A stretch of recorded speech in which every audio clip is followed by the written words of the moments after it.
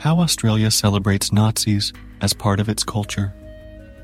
There has been a lot of talk about Nazis over the past few years with neo-Nazis, incel fascists, Proud Boys, and a veritable Star Wars cantina scene of white supremacists that regularly appear in media reports.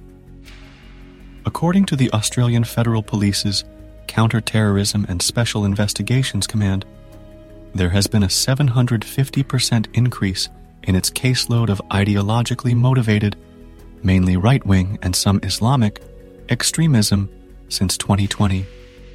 While this figure is expected to climb, no one in government, media, or in any NGO seems to want to deal with this insidious issue.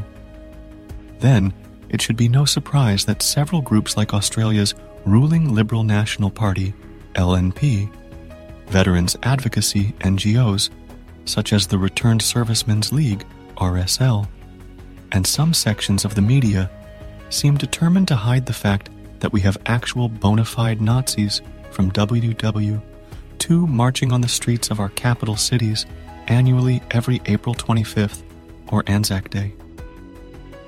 Anzac Day is an integral part of Australia's history and culture and is meant to be a celebration of the country's defeat of fascism by Australia and New Zealand, as well as other Allied forces.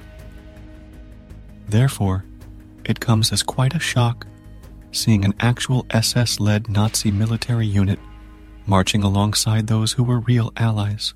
The unit in question is the Serbian Chetniks, a military group that, according to most official WW2 historical sources, collaborated with the Nazis, and whose surviving members surrendered to the Allies and were interned by British forces in 1945 as SEPs, or Surrendered Enemy Personnel. It has been noted previously that during the course of World War II, Serbia's Chetnik movement had a number of collaboration agreements, first with the Serb collaborationist Milan Nedic forces in Serbia, then with the Italians in occupied Dalmatia and Montenegro, with Ustasi forces in northern Bosnia, and after the Italian capitulation, also with the Germans directly as of September 1943. Yad Vashem has also stated, as the Chetniks increased their cooperation with the Germans, their attitude toward the Jews in the areas under their control deteriorated, and they identified the Jews with the hated communists. There were many instances of Chetniks murdering Jews or handing them over to the Germans. This collaboration pushed the Allies, including Australia, to dump their alliance with the Chetniks and throw all their support behind Yugoslavia's communist-led partisans. Fed up with their constant collaboration, Winston Churchill decided to break all ties with Mihailovic in December 1943. In mid-May 1945, the entire Chetnik army surrendered to Allied forces in Italy and Austria. Because of his collaboration and other war crimes, their leader Draza Mihajlovic was executed by Yugoslavia in July 1946. Just how the RSL managed to convince its members to accept a Nazi-aligned unit marching shoulder to shoulder with Australian veterans is unknown, but it is thought the late Bruce Ruxton, the pugnacious former president of the Victorian branch of the RSL, was a key supporter of the Chetniks' inclusion into the event. More troubling, reports have come out that some of those marching have formed alliances with modern-day neo-Nazi groups such as Greece's Golden Dawn, Vladimir Putin-aligned Russian Cossacks on ACO watch lists, and well-known local far-right extremists, and allegedly even Christchurch mass murderer Brenton Tarrant. But it's not just NGOs like RSL that's enabled this circus. Australia's Minister for Home Affairs, Karen Andrews, was recently asked what her department would do about these Nazi collaborators.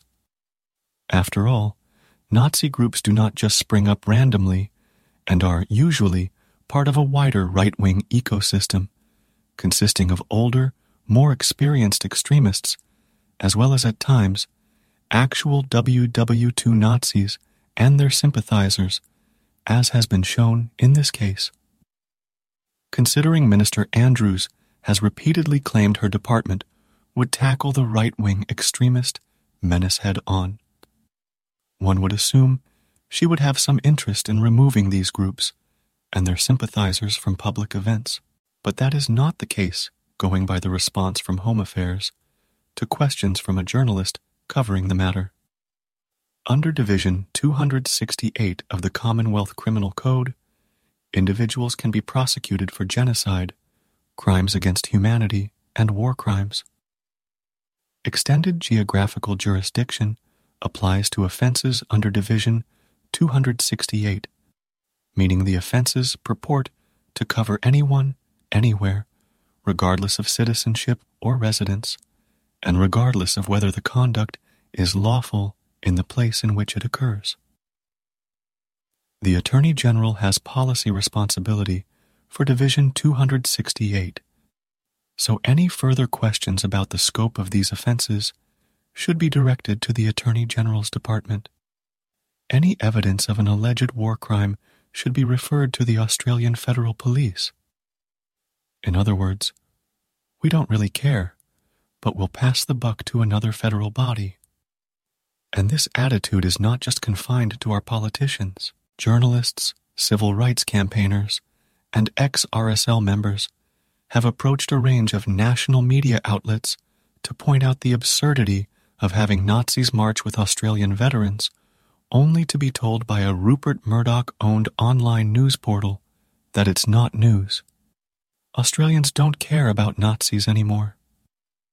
This leaves Australia in the absurd position, as a country that decries it will stamp out the evil of Nazism while allowing a group of Nazi collaborators from Serbia to publicly march as allies, despite the fact this same group is forbidden to march as allies in Serbia itself. Moreover, one would also think that a government that is currently battling one of the tightest election races in living memory would be salivating at all the positive press they'd garner by removing Nazis from our streets. Apparently not. And not only are there Nazis on our streets, but they are also beamed live into our living rooms, courtesy of the live TV broadcast of the annual Anzac Day March.